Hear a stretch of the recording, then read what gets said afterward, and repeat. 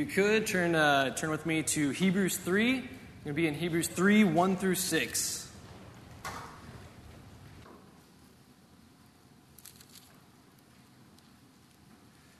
Hebrews 3, 1 through 6. Therefore, holy brothers, you who share in a heavenly calling, consider Jesus, the apostle and high priest of our confession, who is faithful to him who appointed him, just as Moses also was faithful in all of God's house. For Jesus has been counted worthy of more glory than Moses, as much more glory as the builder of the house has more honor than the house itself. For every house is built by someone, but the builder of all things is God.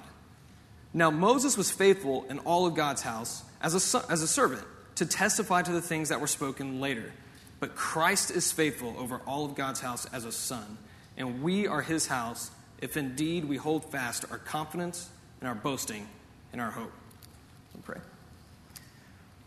Father, I pray that we would hold fast our confidence and our boasting in Christ, and that you would be glorified through us, and that we would find our identity in who you are.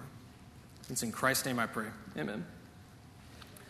So a few years ago, when I was going to the college at Southwestern here in Fort Worth, Dr. Russell Moore from the Ethics and Religious Liberty Commission came to speak about ethics and family and culture. And he was telling this story about his time at a seminary teaching ethics. And he started this ethics class with the foundations of ethics and the theory of ethics, and most importantly, the importance of having this Christ-centered ethic.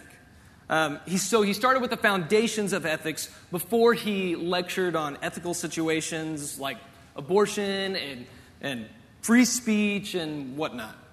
Well, he spent the first few class periods talking about this when one student finally raised his hand and said, "Dr. Moore, this is all fine and good, but can you please just tell me what to do when I get into ethical situations?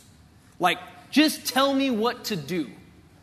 And thinking about this situation, I think a lot of times we come to the Bible the same way as this young man did in his ethics class. What I mean is, we look for it just to tell me what to do. We go to the Bible, just tell me. Give me the 5 steps on being a better leader. Give me the 5 steps on having a better marriage. What do I need to do to get rid of such and such habits? Whether it's intentional or unintentional, we go to the Bible kind of as a to-do list in order to enhance our lives. But when we come to the Bible in this lens, we kind of miss what the Bible is all about. The primary purpose of the Bible is not to give us a to-do list, a list of do's and don'ts. Its primary purpose is to point us to a person, Jesus Christ. It's through Jesus being the foundation that all of these other things come to place. You want a better marriage? Look to Christ and the sacrifice he made for his bride. Want to be a better leader? Look to Christ and how he graciously leads his church in communion with the Father. Want to break sinful habits? Treasure Christ in his glory. This is why when you hear sermons on marriage with Jesus just tacked on the end, it doesn't really change anyone. Jesus doesn't need to be tacked on the end. He's the beginning, the middle, and the end. And though many of us probably weren't taught this or we don't realize it at first, the Old Testament points us to Christ on every page. And Jesus himself actually shows how he is the climax of many of these Old Testament promises. And no other book in the New Testament shows how the Old Testament pointed to Christ more than the book of Hebrews. The author of the Hebrews, by the way, we don't know who the author of Hebrews is. A lot of people at Southwestern say it's Luke.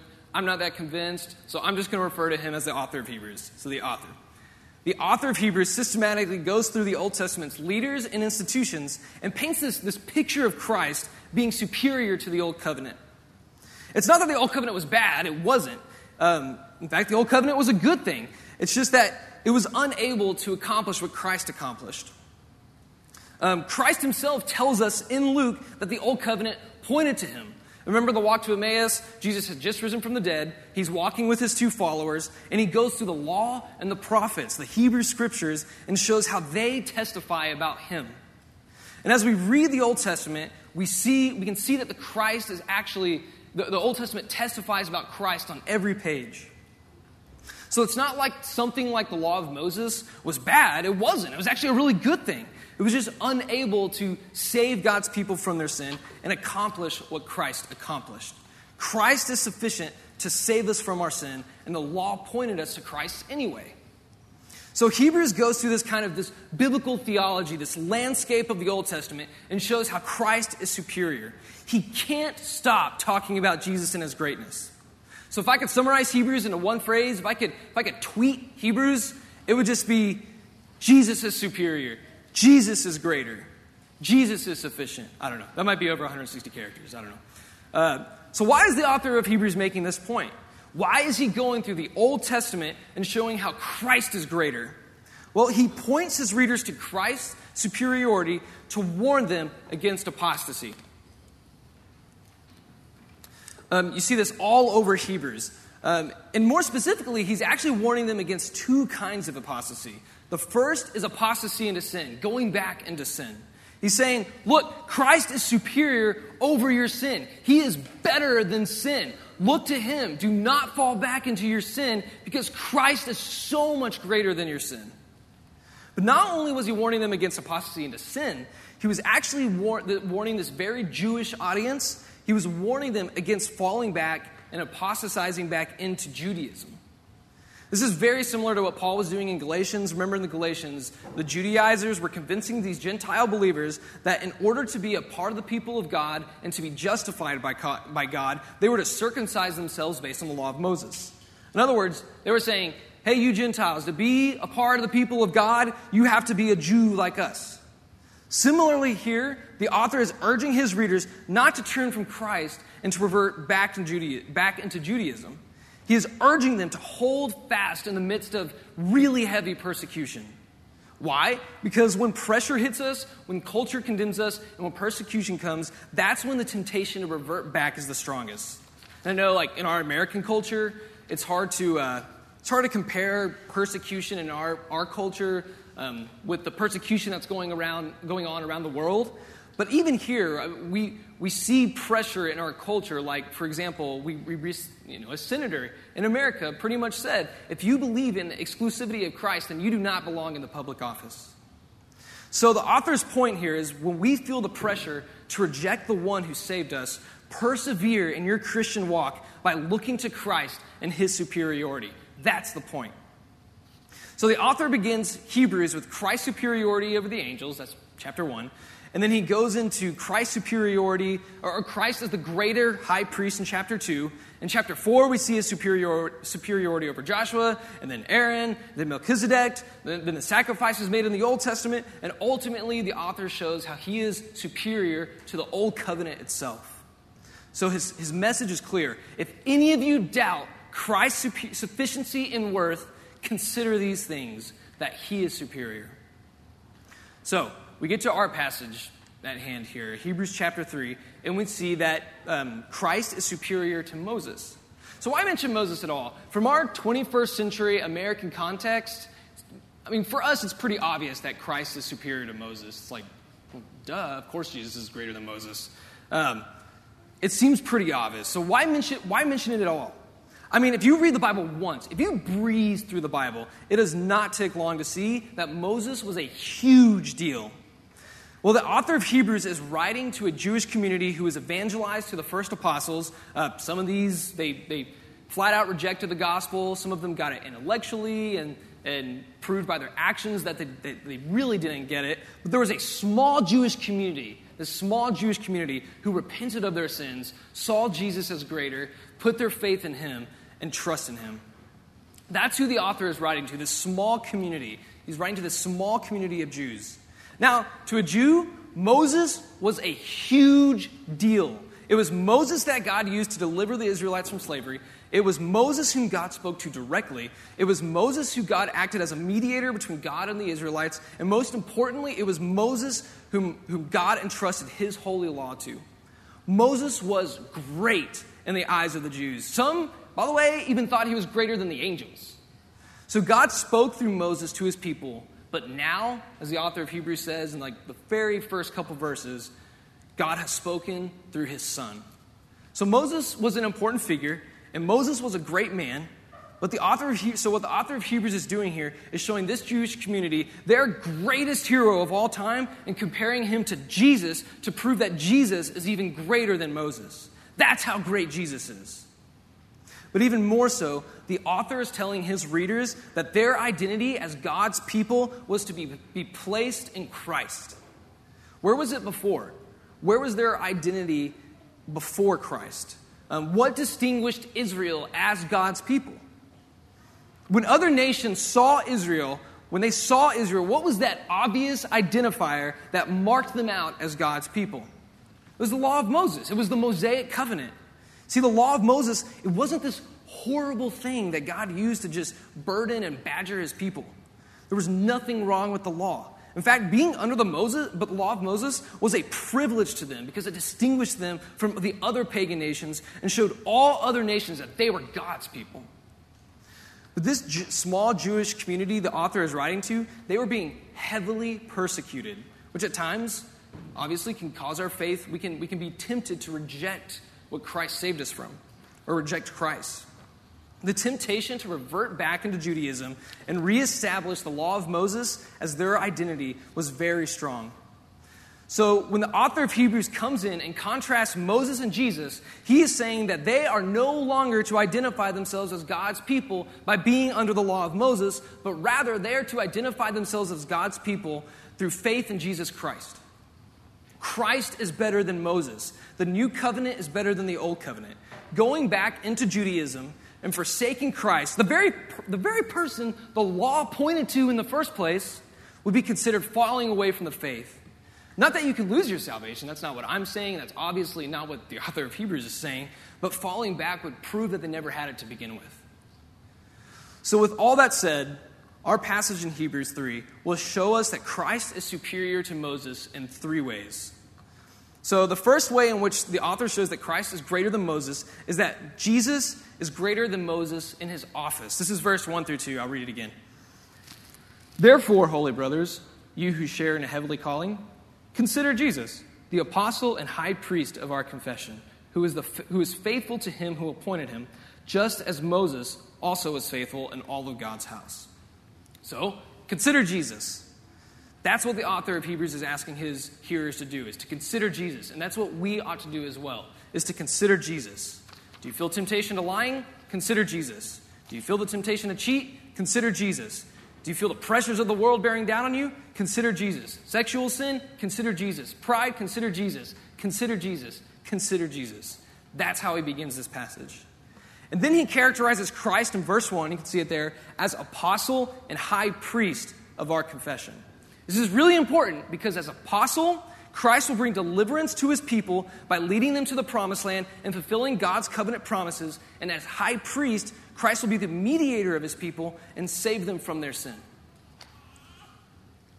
Note to self, don't eat salty popcorn before you preach. The author already explained Christ's role as high priest in chapter 2. And his mention of it here flows nicely in verse 1 into this comparison between Jesus and Moses. Why? Because Moses functioned as a high priest as well. He acted as a mediator between God and his people. Remember, God rescues the Israelites out of bondage in Egypt. He brings them to Sinai.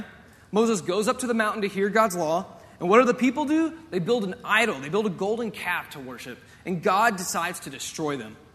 And it's Moses who intercedes on God's people's behalf. He intercedes for them, and God spares them. So he acted as a high priest. He acted as a mediator. But Christ is a greater high priest. He is a better mediator. He intercedes upon our behalf by going to the cross. Destruction is brought upon him, so we would not have to bear destruction. He is the greater high priest. So consider Jesus. Why? Because like Moses, he was faithful in all of God's house. Okay, so it's really important to note here that God's house is not referring to the temple, it's not referring to the tabernacle, it's not referring to a physical house, it's referring to the church. So if you hear the phrase God's house throughout this sermon or throughout this passage, we're talking about the church here. Jesus is the faithful high priest over the church who is faithful to his people. He will not fail his people. Now, the reference the author makes here when he says, just as Moses also is faithful in God's house, in verse 2, it actually echoes back to an Old Testament passage, Numbers 12, 6 through 8. You don't have to turn there. I'll go ahead and read it. Here, Miriam and Aaron they're challenging Moses' authority. They're challenging his authority, and this is God's response to them. Listen to this. Hear my words. If there is a prophet among you, I, the Lord, make myself known to him in a vision. I speak with him in a dream. Not so with my servant Moses. He is faithful in all my house. With him I speak mouth to mouth, clearly and not in riddles. And he beholds the glory of the Lord. So Moses was faithful in all of God's house, and Moses was the only one privileged to speak with God. He says mouth to mouth. God spoke with everyone else in dreams, visions, through angels, but through Moses, God spoke to directly. So when Aaron and Miriam challenged Moses, they were actually challenging God, because God set him up as his spokesman. But Jesus is greater than Moses, because he has fully made God known. When Jesus speaks, God speaks. So if challenging Moses is challenging God, how much more is challenging Jesus challenging God? And this brings us to the next way we see that Jesus is greater than Moses. That is, Jesus is superior to Moses in his actions and in his work. He is superior to Moses in his work. This is verse 3 through 4. It says, For Jesus has been counted worthy of more glory than Moses, as much glory as the builder of the house has more honor than the house itself. For every house is built by someone, but the builder of all things is God. So, in the Old Testament, God promises that he would raise up for his people a son who would build his house and whose throne would be established forever. The house that God would build would not be a temporary house, but a house that would last forever. Christ is this son who would build his house and who is now ruling on his throne. Christ is the builder of the house. Again, what the author refers to as house here is the covenant people of God, the church. Think Ephesians 2:19. Paul says, You are no longer strangers or sojourners, but citizens with the saints in the household of God. And it is Christ who built his house, who built his church by his blood. And he receives more glory for being the builder of the house. To use an illustration, I have this acquaintance who got back from the military a few years ago, and he got this plot of land, and he actually built a house on this plot of land. But the thing is, he didn't use a contractor. He installed the plumbing himself. He laid the brick himself. He laid the concrete himself. He installed the electricity himself. Whatever else it takes to build a house, I don't know. But the point is, he did all of this by himself. He didn't have a degree in anything related to that. He just went and he built a house. I had no idea he could do this. So when I saw this house, I was impressed. But I wasn't impressed with the house as much as I was with the guy who built the house. In biblical terms, the glory, so to speak, went to my friend, not the house itself. This is kind of what the author of Hebrews is getting at here. The builder of the house receives more glory than the house itself. Jesus receives the glory for building this house, and he has built this house. How? Through the death and resurrection, and is continuing to build his house as the gospel is proclaimed throughout the nations. And we can be a part of this house too if we place our faith in him. But there's even a further implication here to Christ building his house. There's actually more to him just building it. What does that... the prophet Zechariah actually gives us further implication as to what this means. You don't have to turn there again. It's going to be from Zechariah 6:13. Zechariah says, It is he, the Messiah, it is he who shall build his temple, the house of the Lord, and shall bear royal honor, and he shall sit and rule on his throne. So the implication of Christ building his temple, his house, is that Christ is sitting and ruling on his throne now. He is the king now. He rules the nations. Christ is counted more worthy than Moses because he has built his house and he rules his house. Moses was just part of the house, but Christ built his house. And we are the temple of God who was purchased by his blood. And this is how Christ builds his house, by humbly going to the cross to defeat death and die for the sins of his people. His death and resurrection accomplished the building of the house. Moses could only serve the house. He could only serve it. But Christ receives more glory because he builds brick by brick the house through the death on a cross. So it's clear what the author of Hebrews is getting at here. He is telling his readers, don't put your faith and identity in Moses. He's just a servant of the house. Put your faith and identity in Christ. He is sufficient. He builds the house and he rules the nations. His work is greater than Moses. And this brings us to the third way in which Christ is greater than Moses. Christ is greater than Moses in his person.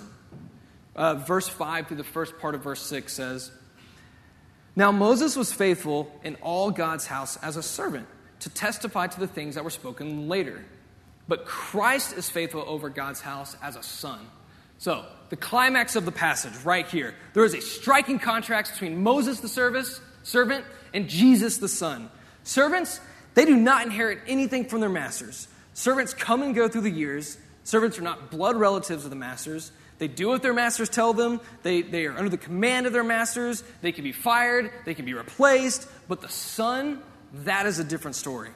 The son inherits all that the father has, and all that the father has given to the son is the son's responsibility to watch over. There is no one who can replace the son. No one is given responsibility to care for the house like the son. Moses was a faithful servant in God's house, but Christ is the son over God's house. It's no small role to be a servant. It's great to be a servant in God's house. It's really great. There's a lot of honor in it. But a servant is still a servant. And Jesus is greater than Moses because he is no mere servant. He is God, and he owns the house. I mean, it was Jesus who created Moses in the first place. It would be crazy to go revert back to the law of Moses when Moses is entirely dependent on Jesus anyway.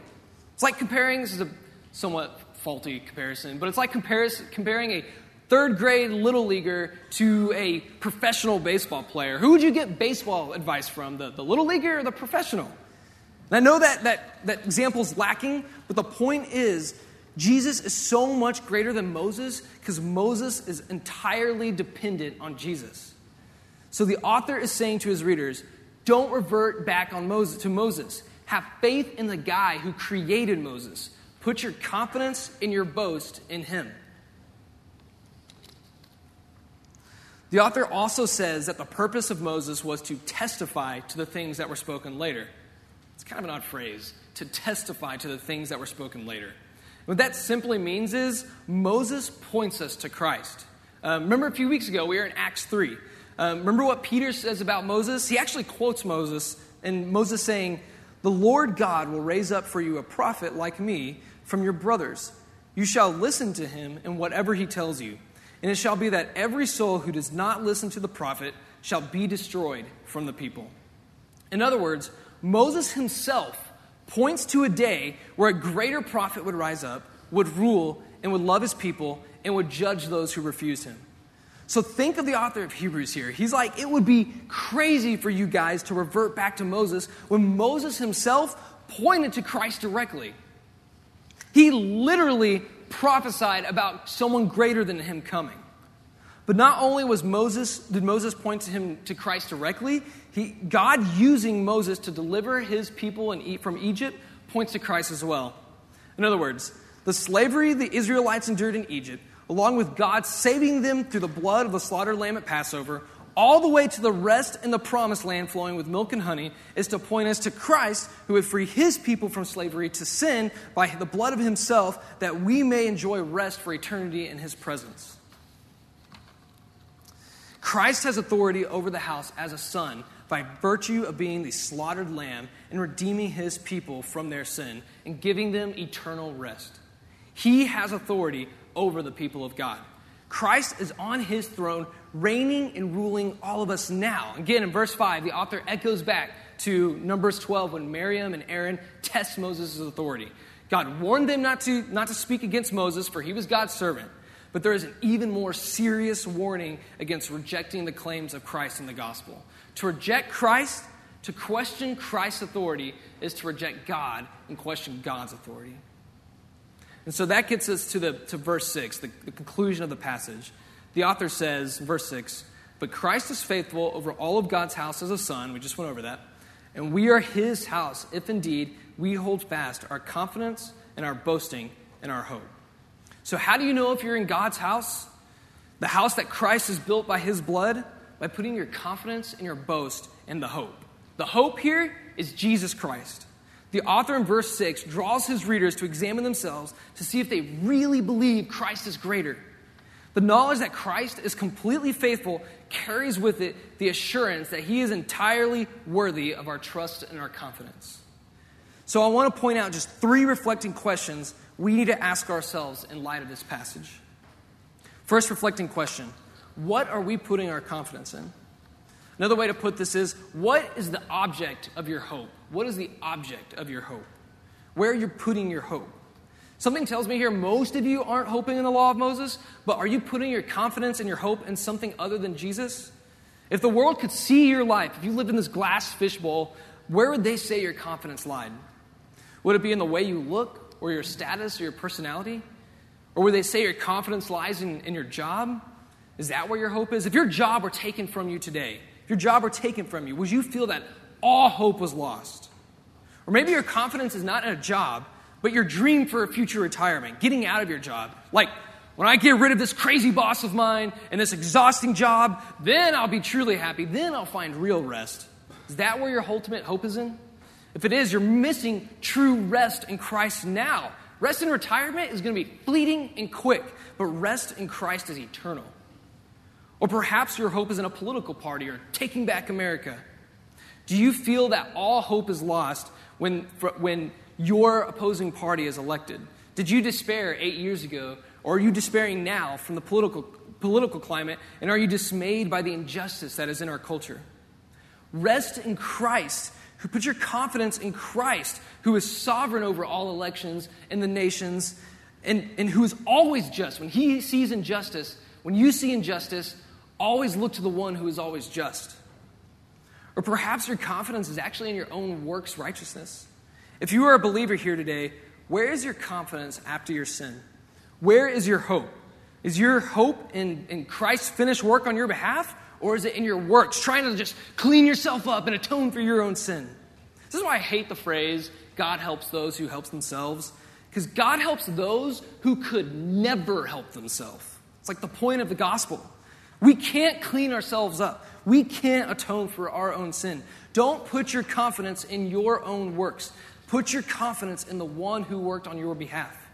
Consider Jesus, who obeyed every dot of the law, who loved and obeyed God to the fullest on your behalf. If you have placed your faith in Christ, God sees Christ's righteousness apply to you. Put your confidence in his work. Consider Jesus. Also, where is your confidence when persecution and suffering hits?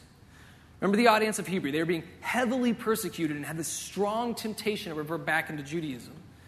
But where does the author point him to? He points him to Jesus. So when we are suffering, when we are abandoned, or if we're going through loneliness or depression, where does your hope lie? I would plead with you, much like the author is doing here, to consider Jesus, who won't abandon you, who is always good, and even through suffering and depression is always with you. He himself suffered and understands your suffering. He has been lonely. He understands your loneliness. Just think of Stephen. We just learned about Stephen in Acts a couple weeks ago. Where was his hope when those who opposed him challenged his allegiance to Christ? It was in Christ himself. Christ was where Stephen's confidence lied. Stephen treasured Christ above all things and can endure every stone that was cast upon him because he saw Christ as glorious. He treasured Christ. So look to Christ in your suffering. Put your confidence in him. Look to him in your loneliness and depression. He is good. Consider him. Second reflecting question we need to ask. Where is our identity? Is it in Christ or is it in something else? Is your whole identity wrapped up in your job? Is that how you identify yourself, with your job? Or perhaps you're a mother and a wife here today, and your whole identity is being placed in being the perfect mom or the perfect wife, and you make yourself miserable because you see all these other moms around you, and you think, why can't I be like them? Why do they have it all together? Why can't I have my life all together? I would plead with you to consider Jesus. Put your identity in him. Or maybe you're a seminary student here, and your identity is wrapped up on online debates about theology. Or you're an aspiring pastor, and your whole identity is wrapped up in being the next John Piper or Tim Keller or D.A. Carson, and you're just not going to be satisfied until you get that book published and you're asked to speak at all the conferences. Almost always, when we put our identity in anything other than Jesus Christ, it will almost always breed sin. Sin is always at the front door when we put our identity in anything other than our Creator. I mean, how many stories have you heard where a pastor's whole identity was in his own ministry, his own platform? And how many times have you seen that pastor fall? I can't even count the times I've seen a minister idolize his own platform or ministry at the expense of his family and his own spiritual life, with the result being adultery and church splits and pride and even the destruction of that platform they worked so hard to build. Maybe placing your identity in other things has led you into further sin. Neglect of family, outbursts of anger, lust, pride, jealousy over someone else's gifts. Consider Jesus. Place your identity in Him. Or maybe your identity is in your very sin itself. Maybe you look at your past and present sin and think, well, this is just who I am. Well, I looked at porn again. This is just who I'm always going to be. Well, I bursted out in anger toward my kids. This is just the type of parent I'm always going to be. If you have trusted in Christ and find Him as your only hope, that your identity is not in past or present sin. Fight the lie of your own flesh and of the devil that this is who you are. This is what makes you who you are. If you have trusted in Christ, your identity is no longer in being a liar or a drunk or a porn addict or a fornicator or a slanderer or a gossip or a racist or whatever sin you feel the weight of. Christ has taken your shame and your guilt and He has put it on Himself and has clothed you with your glorious righteousness. Guys, if you even trusted in Christ, it's even wrong for me to say, put your identity in Him. There's nothing to put. Your identity is in Him. Believe that your identity is in Him. Fight the lie that your sin makes you who you are. Consider Jesus. Consider His righteousness given to you. And if you're not a Christian here today, if you feel the weight of your sin and you have not repented and trusted in Christ, look to Him. He is so much greater than your sin. He is so much greater. Your sin will not bring you true joy. Christ will bring you true joy. Look to Him. Consider Him. And the third and final reflecting question we need to ask is, how as a church can we help each other point each other to Jesus when our identity and confidence is not in Him? What did verse 6 say again? We are part of the what? The household of God, if our confidence and our boasting are in Him. The household of God, the church. We as a community, as a household of God, need to constantly be pointing each other to Christ. Just like the author of Hebrews is constantly pointing his hearers to Christ. We are not meant to live life alone, and as a community, we must constantly and continually point each other to Jesus. This is what I miss about Dusty Devers, who went and planted a church in Oklahoma. Like, you could be tying your shoe, and the guy would point you to Christ somehow. So when you are in your care group, when you're getting coffee, hanging out, and you see your brother or sister tempted to put their identity or their hope or their boast in anything other than Christ, tell them to consider Jesus. Look to Jesus. I mean, He is the source of true joy. Like real joy. Point each other to Him, to real joy. When someone confesses sin to you, point them to Jesus and His righteousness. Help each other throughout the week to cherish Christ. When you see your brother or sister suffering, point them to Jesus. Look to Christ. He is sufficient. He is good. Don't let your brothers or sisters here trust or hope in anything other than Him, because it only leads to destruction. So if your confidence and your identity is in anything other than Christ, whether it be a job or a degree program or retirement or a political party or your very sin, consider Jesus. And why don't we do so now as we take the Lord's Supper? Amen.